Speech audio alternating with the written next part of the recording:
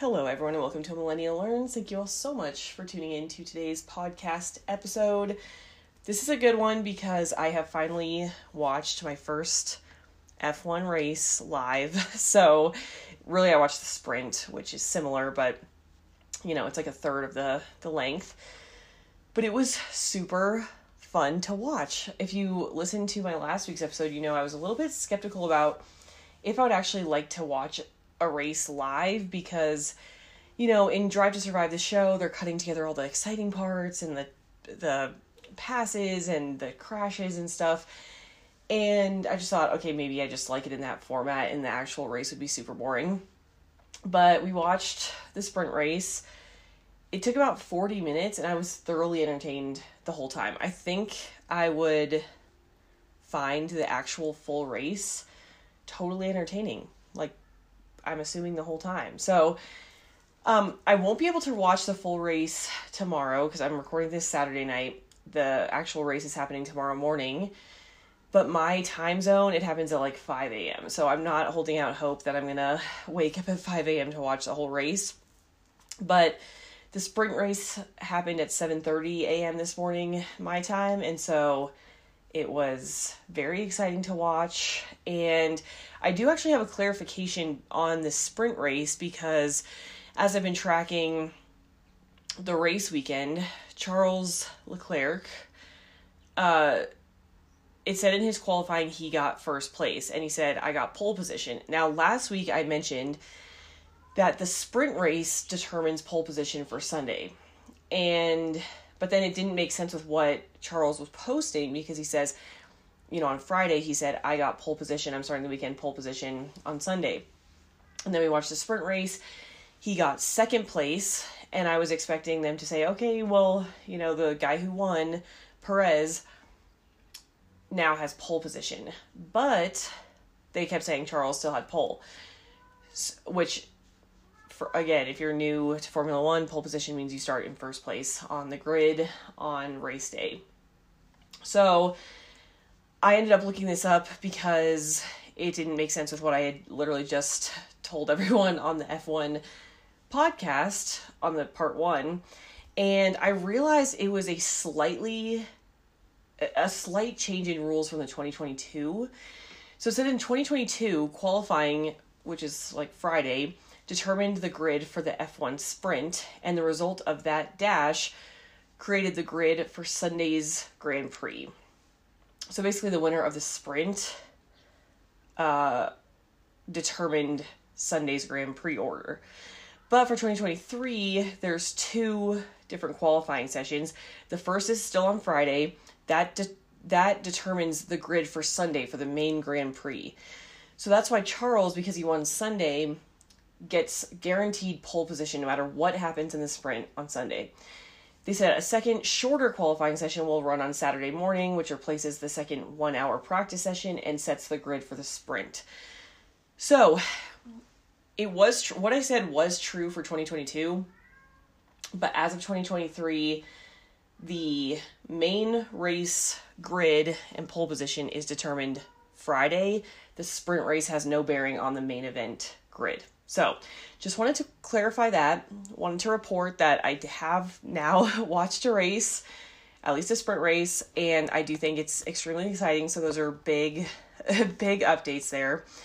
And we're going to get into a few more things because it was a part 2 and the other one was getting pretty long. But I wanted to go over, I know we talked about, how there's 10 teams and 2 drivers per team, but I wanted to get into some of the other roles in the team, so the structure of those, and go over all the different people involved because the teams are pretty extensive and oftentimes large.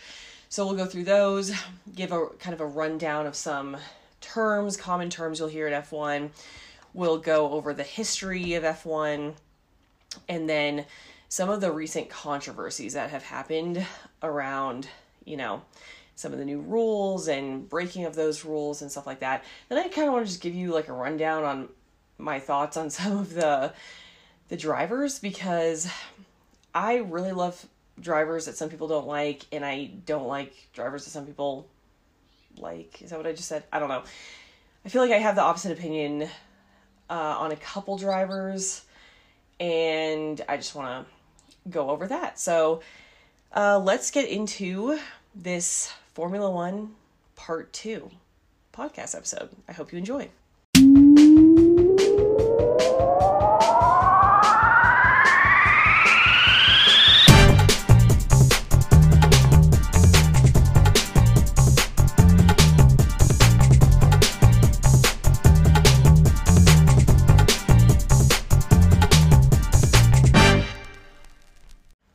Okay, the first thing I want to talk about is the structure of the team, because this is something that's kind of highlighted pretty well in the Drive to Survive series, although there were some missing pieces that I learned through these articles. So this is from us.motorsport.com, and I'm going to read some of these snippets and summarize and stuff like that. But let's go over the main roles of the team, besides the drivers, because that's kind of obvious. But the first big role, the major head honcho, is called the team principal. So this is the lead role in the team. It requires a vast range of personality traits. They say, this is like the guy who's heading up the entire team as a whole. So he communicates with the drivers, but also the engineers. He directs where the funding is going. It says they not only oversee the operations at the track and the factory, they're heavily involved in the politics of the sport, often leading top-level negotiations with the organizers and the FIA. The buck stops here. So they're basically like the principal, they're over the whole team. Although it does say that that's not necessarily true, because there's an owner of the team. So, for example, you have the team principal, but they're hired by the owner. So there's kind of, an additional point of authority above them. But as far as the engineers, technicians, all that, their boss, the overall boss, is the team principal. Okay, then you have the technical director. So it says, like the team principal, this role is split between overseeing development at the factory and managing operations at the track.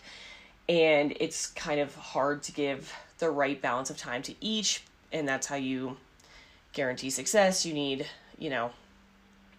to kind of direct someone who will direct both in the right capacity. The technical director will oversee the early car development, steer its direction, and is the ultimate decision maker on all the technical aspects. So he's guided by leaders from other departments, but really he's making the technical moves and ultimate technical decisions regarding the car. This is often the person's vision who makes or breaks a team, and there's sometimes multi-million-dollar salaries, it says. Okay, then you have the traveling team. The sport has become known as the traveling circus because of the number of people who travel to put on the show. So you have the race team, which the main people in the race team are, of course, the two drivers. But then there are also around 75 people that travel to set up, run, repair the car, analyze the performance data, all of that. So you have the head of race engineering. So he's part of the technical side. I guess he or she, although I'm pretty sure they're all men. There's a sporting director who manages the race side. Then each driver has his own kind of mechanic who's responsible for that car. And so he's it's kind of an umbrella or hierarchy, as any sort of team is. So you have the team principal, and then it flows down to each level. So each driver has a top mechanic who's responsible for the car, and then they have a team of mechanics under them that are working on it. And then each mechanic is given a specialist role. So they'll have a role at the pit stop, or if a certain car part breaks, they are the special person basically assigned to that part of the car. So there's a lot of technicians that travel around. There's also the data analysts and the strategy team that are in the garage that travel to all the races, because there's all this data from the track and from the car that's being sent back to the factory and the team members to feed it into simulations to predict race scenarios, but then also to see if something's wrong with the car. And let's see. In this group, there is often the test and reserve driver or another top-level driver putting a virtual car through its paces in the simulator, so that preparation is not only limited to the hours of real-life sessions. So yeah, so when it's not like race day, they will take race data, put it in a simulator, replicate scenarios, and help in that way. So, and we'll talk about Daniel Ricciardo, but he is Red Bull's third driver, and so he's doing a lot of that, where he'll be in the simulator instead of just on the track on race day. Then there's the track team. It says, alongside the people involved with the car, there are huge numbers of others getting involved, taking down and running the show in the paddock and escorting VIPs through the weekends. So there's like all the teams you can guess are getting fed. People need to organize that. There's a marketing team that comes. The drivers have helpers as well, like a mind coach, a manager, an agent. Not all of them travel to every race, but there's that whole team. Then there's another overarching... Well, so that was... Oh, no, I guess they all do travel. So that's a traveling team. Then you have the factory team, which includes the design office, simulation, manufacturing, test and development, and then the race bay. So the design office is led by the director of engineering. It's a huge department because they have to, design and develop the car, which is a huge undertaking. So they have a lot of engineers, that are on each team, and depending on the team's budget, that's how many more engineers you have and stuff. So there's that whole team. They need to work on the aerodynamics, materials, design, quality, all of that. So that's a major team. Then you have simulation, and this is everything in the wind tunnel. So, and again, we'll talk about this too. Red Bull, when they broke some rules, they had limited wind tunnel time. So like all these teams take their cars into the wind tunnel, so they, again, don't have to just use real-time driving and driving time to race. They can do a lot of stuff in the wind tunnel. And so there's a whole team that dedicates their time in the simulator and tries to replicate real-life scenarios so that they know how the car is performing. They know how to better get the best performance out of the car. Then there's manufacturing. They are manufacturing parts year round. So some of this is in-house. Like some teams have more manufacturing in-house than others. Some buy manufactured parts. So this can kind of vary by team, but there's usually a manufacturing team. Test and development. So there's like dynamic test engineers and operators, materials analysis, modal analysis, any vibration analysis that they need.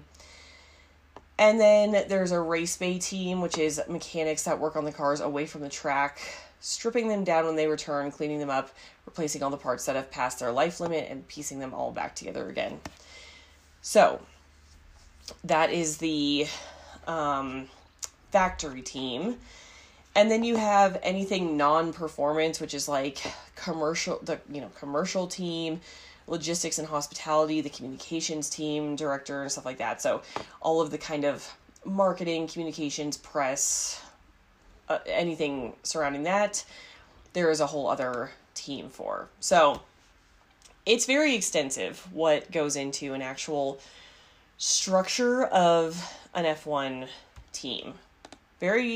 It's crazy. This is like where I'm saying it's a whole other world that is just, you can be so unaware of if you're not kind of paying attention to the F1 world, because who knew so many people were involved? It's crazy. Okay, let's go over some slang terms used in Formula One. Now that we're kind of familiar with a lot of, the structure and how things work.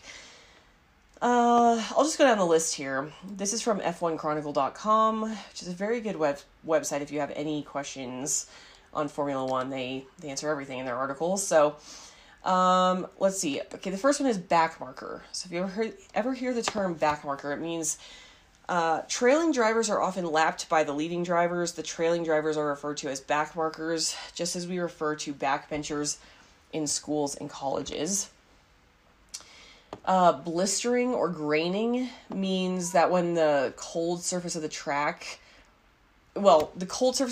is causing pieces to blow out of the tire surface because the inside of the tire is warmer, and then graining is the opposite, where the tires are cold and there's a hot outer surface that causes the rubber chunks to come off and stick to the tire. So that's what those mean. If you hear any announcers saying that they're blistering or graining tires. Bottoming out is when the underside of the car comes in contact with the track. Box. So you'll hear this a lot in Formula One if you watch. They say box, box, box, like confirm, box, box. It's a reminder to the drivers to come into the pits and have a pit stop. Dirty air or clean air. Okay, this one's kind of interesting. Dirty air is the turbulent air left in the wake of the preceding car. The car coming in the wake of the leading car will experience drag because of dirty air. So clean air is basically the opposite. It's undisturbed air. If a car is first or going on its own, that's called clean air. And then for the driver behind it, if they're within kind of a certain range, they will get all the turbulence coming off the first car, and that's dirty air, which creates more drag. DRS. This is a big one. DRS is drag reduction system, and it's only allowed to be used in marked zones on the track. So it says turbulent air behind the leading car can lead to a drag on the car following it closely, reducing the downforce. A flap on the car is then used to reduce the drag and increase the downforce, which can help the car in overtaking on a straight. So if a car is within 1 second of the car in front of it, and you're in a DRS zone, which are already, determined before the race starts, you can use DRS. So the driver will put the flap down and be able to try to speed past the car. And it gives them like 14 miles an hour or something of an increase in speed. So kind of an interesting rule there, but it makes it so that they can pass easier, essentially. Let's see. Green track is an almost unused track that the drivers encounter on the first day of practice. Marbles. Tiny pieces of rubber that are shredded off the tires while cornering are called marbles. They accumulate off the racing line, and driving on them can be dangerous. Oversteer and understeer is when a car is turning and the rear wheels of the car lose grip. If the back tires lose grip, that's oversteered. If the front wheels lose grip, it's understeered because it's a shallower turn. A pole sitter is just the driver who sits on pole, which means they got first in qualifying sessions. And a tank slapper is when, the car moves sideways a ton, like the rear of the car swings out, and that's called a tank slapper. So those are some of the slang terms. So if you ever hear the announcers saying any of those, you'll know what it means. Okay, now that we know, the race structure and the weekend structure and the structure of a team and how Formula One works, let's go over the history of Formula One. So the modern era of Formula One began in 1950, but there was motor racing and motorsport racing definitely before the 1950. There were road races in France starting in the 1890s, and there was a German domination of the 1930s in motor racing. So F1 did not just start out of nowhere in the 50s. There was a history of motor racing already beginning. But the first use of the word or the term Grand Prix occurred in 1901 at the French Grand Prix at Le Mans. So that was the first use of the term that we now use for every Sunday race. In 1904, the FIA which is, the nonprofit association established to represent the interests of motoring organizations and motor car users. That was established in 1904. And then, kind of a big gap here, fast forward 29 years. In 1933, when racing had been more established, the starting positions on the grid were decided by qualifying times for the first time in Monaco. So they did not have this system of the grid and choosing the starting positions that way before, but that started in 1933. Between 1935 and 1939, there were a number of meetings held, it says, with a view to establishing a World Drivers' Championship, although that was kind of put off and paused on once World War II started. Formula One was established and agreed as a recognized, quote, formula in 1946. 1947, the World Drivers' Championship was formalized. So it says that it was to take 3 more years before the first championship race, although there were races under F1 regulations from this year. So it took a little while for the process of the World Drivers' Championship to be established and actually put into place, but the rules were put in place in 1947. Then in 1950 was the actual launch of the Drivers' World Championship. The first race was at the British Grand Prix at Silverstone on May 13th. There were 22 non-championship races that year, and only 6 counted towards the title. It says the first official F1 race, a non-championship event at Pau, was held the previous month. Okay, this is where because we have now Formula One established, Drivers' Championship established, this is where the timeline kind of gets more packed. So in 1952, the Drivers' Championship was run to Formula 2 regulations because of concerns about the number of F1 cars available. That continued throughout the 1953 season. So kind of a weird couple years in Formula One. Argentina hosted the first the first championship Grand Prix outside of Europe in 1953. So this is kind of where the traveling started. And now, of course, it's all over the world that they're traveling. This weekend that we just watched, they're in Baku, Azerbaijan. So like the Middle East.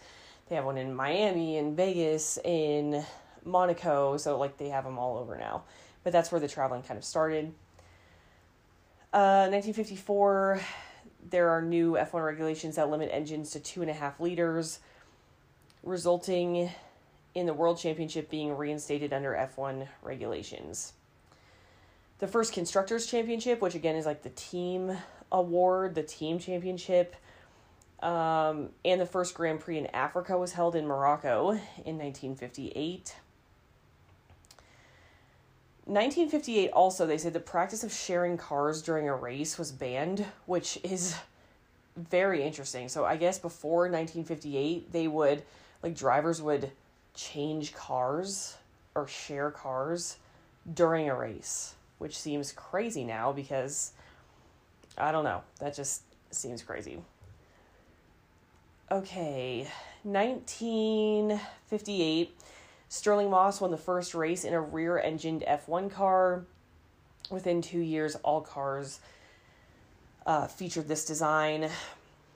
1961, the 1.5-liter engine formula began. So, new regulations said 1.5 liters instead of, what did I just say was 2.5 liters. So, it changed to 1.5 liter. Then it changed again in 1966 to a 3-liter engine formula. So there's a lot of these just kind of interesting rule changes. The German Grand Prix was the first to be televised in color in 1967. Let's see, the pace car was used for the first time in 1973. The first Grand Prix in Asia was held in Japan in 1976. There was also a 6-wheeled car introduced in 1976, which obviously didn't catch on. So that's kind of interesting. Like they have stuck with 4 wheels from then on, so it must not have been that great. Renault in 1977 produced the first turbocharged car, which now they're not allowed to be turbocharged. They were banned in 1989, but that's when that rolled out.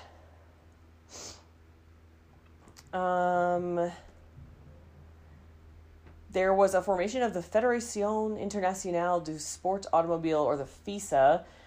FISA was the governing body for events that was formed in 1979. So, a lot of these are like teams unveiling new suspension and whatever. I'm not super interested in that, but I will also link this timeline just in case you want to learn more. The last non-championship F1's race was staged in 1983. 1984 with the turbocharged cars. This was before it was banned. The Austrian Grand Prix was the first Grand Prix to feature only turbocharged cars. So 5 years later they were banned. But for that, every single car on the grid was turbocharged, which is interesting. 1985, the first World Championship Grand Prix was held in Australia. There's a safety car at the British Grand Prix that got implemented in 1992. This is more of a, kind of technical history. There's also another article that I thought was kind of interesting that I found with less of a timeline, but more of just paragraphs walking through the history. And it says more of the information as to some of the interesting tidbits. So I'm just going to skim through that and say, some of the interesting things here. But one of them that I thought was funny is that way back, in 1899,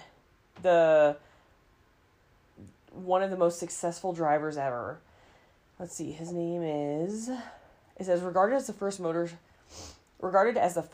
race proper was a 1,200 kilometer road race from Paris to Bordeaux and back in 1895, won by Emile Levasseur in 48 hours. One of the most successful drivers of the early year was Fernand Charron, I don't know, who won the Paris-Bordeaux race in 1899, also in a Panhard, at the blazing average speed of 29.9 miles an hour. So we talked about last time that these cars now can get up to 235 miles an hour. When we were watching today on the straightaways, they were getting to 200 miles an hour. The first race that won was not even going 30. So that just puts into perspective how far we have come. Let's see some of the other ones.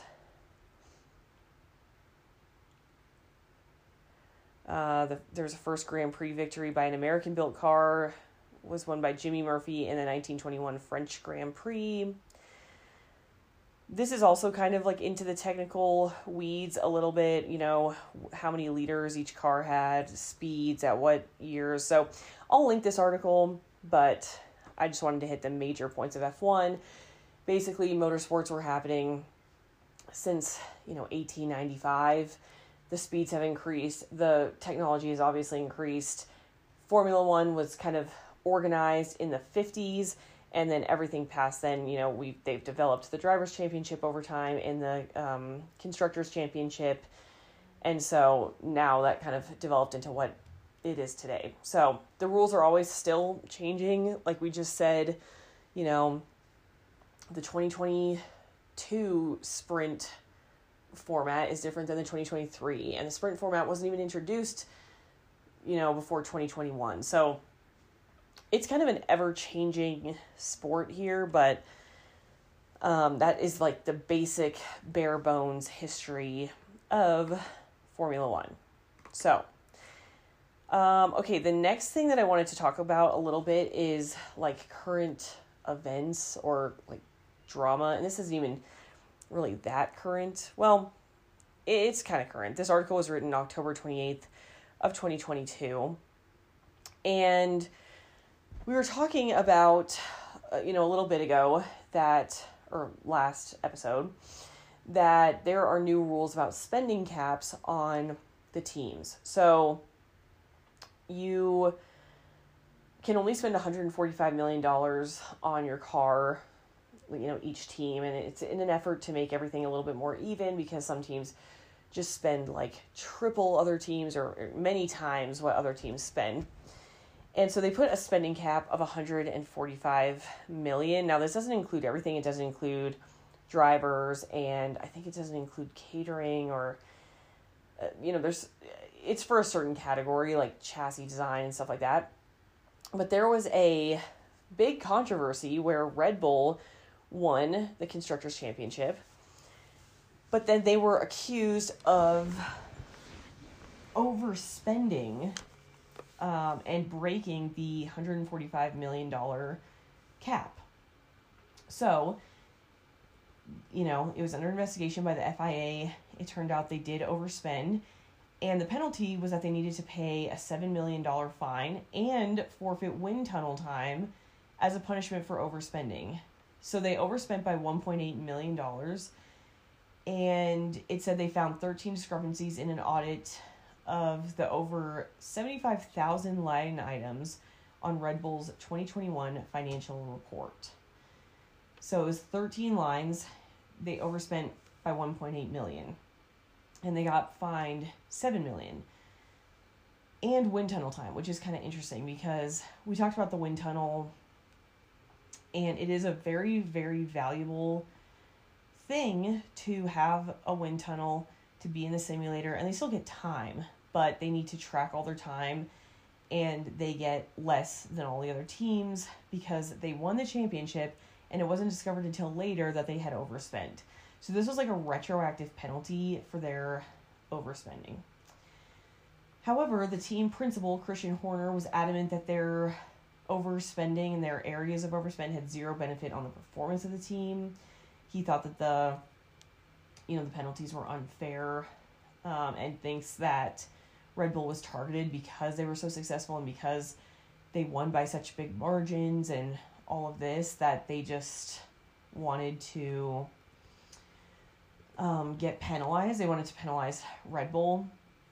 So that's his theory, although like every team, I feel like complains about every penalty that's handed down, even if it's deserved, but whatever. But Christian Horner maintained that not one penny was spent on extra performance. It's payable within 30 days. And the wind tunnel penalty was 10% of time. So he basically said this is going to be a huge detriment to us. Although this was for the 2022 season.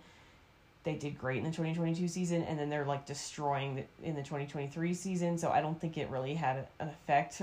They still have by far the best car. And so it didn't end up mattering that much. The FIA also fined Aston Martin $450,000 for a procedural violation in its expenditure submission.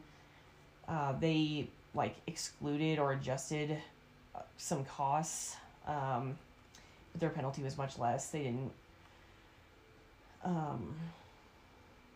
It wasn't as big of a deal, basically. The FIA noted that neither team acted in bad faith, dishonesty, or fraudulent manner. But this was a big thing when it blew up in F1, and it shows it on Drive to Survive that people were calling them cheaters and saying that they were shady and all that. So the FIA did come out and clarify that this was not in bad faith, but they still did penalize Red Bull. So that was the major controversy that I was kind of following a little bit, and that they showed in Drive to Survive that I wanted to touch on, because things like that definitely happen sometimes, but it's pretty rare. So that was a big thing for the F1 community. And this is why I say it's kind of like a reality show, because there's just some drama sometimes, which is kind of fun. Okay, let's just end this podcast with just some of my random thoughts about some of the teams and some of the drivers. So if you know Daniel Ricciardo, well, first of all, just go watch Drive to Survive. But, that goes without saying. If you have watched Drive to Survive, this is where I'm getting most of this information. But let's talk about some of the drivers. My favorite driver is Carlos Sainz. He is awesome. He now drives for Ferrari. I also love Charles Leclerc, who's the other Ferrari driver. But Carlos Sainz just has some sort of charm to him. He's not Italian. I think he's Spanish. Yeah, he's Spanish. He is like the best. He has his uncle, who's also named Carlos, who kind of coaches him and stuff. He just kind of reminds me of Nadal in tennis, and I love that he drives for Ferrari. Ferrari is my favorite team by far, just because of Cars. The Pixar movie, because they're like, oh, Ferrari in Cars, and I don't know, I just have like this nostalgic feeling surrounding Ferrari that I can't exactly explain. But I just also love that the two drivers that drive for Ferrari are these young, attractive, charming guys, and they're just good drivers as well. And yeah, I just love them. So Carlos Sainz is my favorite. Now, Daniel Ricciardo, let's talk about him. Because everyone loves Daniel Ricciardo, and I can't really stand him. Well, okay, that's a little harsh. I can stand him. And I think there's good qualities about him, because he's really nice to his pit crew if things go wrong with his car. And, some of these people are kind of spoiled brats in their car, and they're yelling at the engineers, and they're, like, very hot on the mic, talking back to their teams, and I don't like that. And Daniel does not do that. And I listened to an interview recently with him on Dax Shepard's F1 podcast, and he was like, yeah, I kind of did that once where I, like, snapped at the engineering team, and it just didn't feel good. So he's just matured and grown, and it's good. Now, when I say he's matured and grown, I think that's, like, the only aspect where he's, like, super mature. Everyone loves him because he's, like, so silly and goofy, but it kind of rubs me the wrong way. Like, not to squelch the happiness, not to be a hater, but, like, some of his jokes, I'm like, oh, gosh, why? And you'll kind of understand if you watch Drive to Survive. I just don't love that. I also think he's, like, really overrated. He screwed over Renault, so he went from Red Bull to Renault. They signed him with the idea that it would be, like, a long-term thing, that he would build up the team. He was doing really good on Renault, and then he left after 2 years and kind of screwed them over and went back to, I think that he went to McLaren. Didn't do well on McLaren. And then now he's the third place driver for Red Bull. And the worst part is he's not even driving this year. Like, he's not on the grid, obviously, because he's third. There's only 2 drivers per team. So he's the third place driver. Everyone still is like, oh, he's just amazing. He's so good. I'm like, okay, well, not really if he's not even on a team. Okay. And then he's still getting paid. He's getting paid more this year than he ever has in Formula One, because McLaren basically broke his contract, still has to pay him out for the rest of the contract, and then he's getting paid as a backup driver for Red Bull. So it cost McLaren so much money to break ties with him because he was not that great at driving anymore. It also had to do with the car, so it wasn't just all his driving. The McLaren car was not that good, but still, like, everyone is saying he's such an amazing driver, and he's probably, like, a really nice guy, and again, don't want to be a hater, but I'm like, I don't get what the hype is. He's, like, the most popular driver in Formula One, and he's not even racing. Anyway, Carlos Sainz, I think, is the most underrated. I love him, and Daniel Ricciardo is overrated. I'm sorry to say it. Let's see, who else do I like? I really liked Lewis Hamilton and how he was portrayed for the majority of Drive to Survive, because he seemed just, like, very nice and level-headed and stuff. But then when I was listening to other podcasts, they're saying that he's always complaining on his radio and always, like, moaning and groaning about something, especially when he was winning. So I haven't seen that, but I guess, like, I think the portrayal may have been different on Drive to Survive than what people see, like, in live races. Oh, the other one I want to talk about, Fernando Alonso. Everyone loves him too, and I don't know, I just think he was kind of portrayed as, like, a little bit of a jerk on Drive to Survive. Although I think at like a sport like this and being at that level where there's only 20 people in your sport that are actively racing, you kind of have to be a jerk a little bit, which is what I'm realizing. And then, of course, Max Verstappen, who is like the highest paid. He's a Red Bull racer. He's way out ahead in the points. He's just destroying everyone. First of all, their car is the best, and then he's like the best driver. He is definitely a jerk, but again, it takes that to win, I think, to be that good. Like, there is no one even out there touching him, really. Maybe in a couple one-off races, but he got third today in the sprint race with a big hole in the side of his car because someone ran into him, kept racing, so there was like so much drag going into his car, and he still got third. So he's just like the best driver out there. He's Dutch, I believe, and is he Dutch? Hold on, let me just do a quick fact check.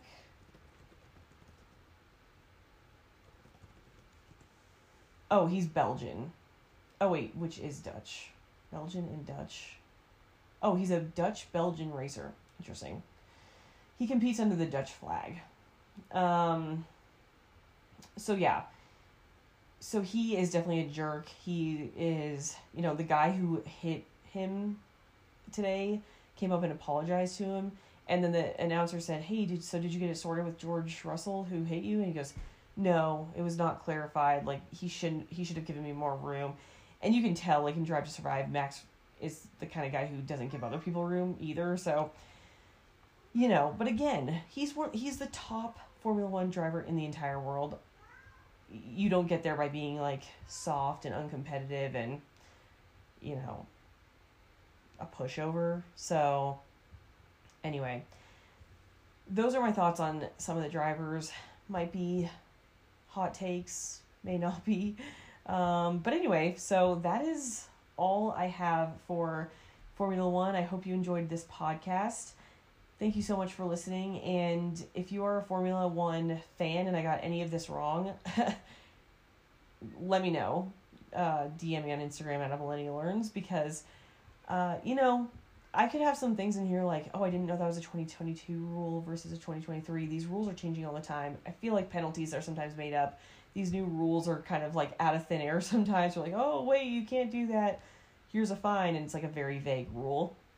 So anyway, I appreciate all of the help and correction if any of this is, slightly off. I think all these articles are up to date and ready to rock and roll. So thank you all so much for watching. I hope you enjoyed. And we are back next week with another state history episode. So I will see you then.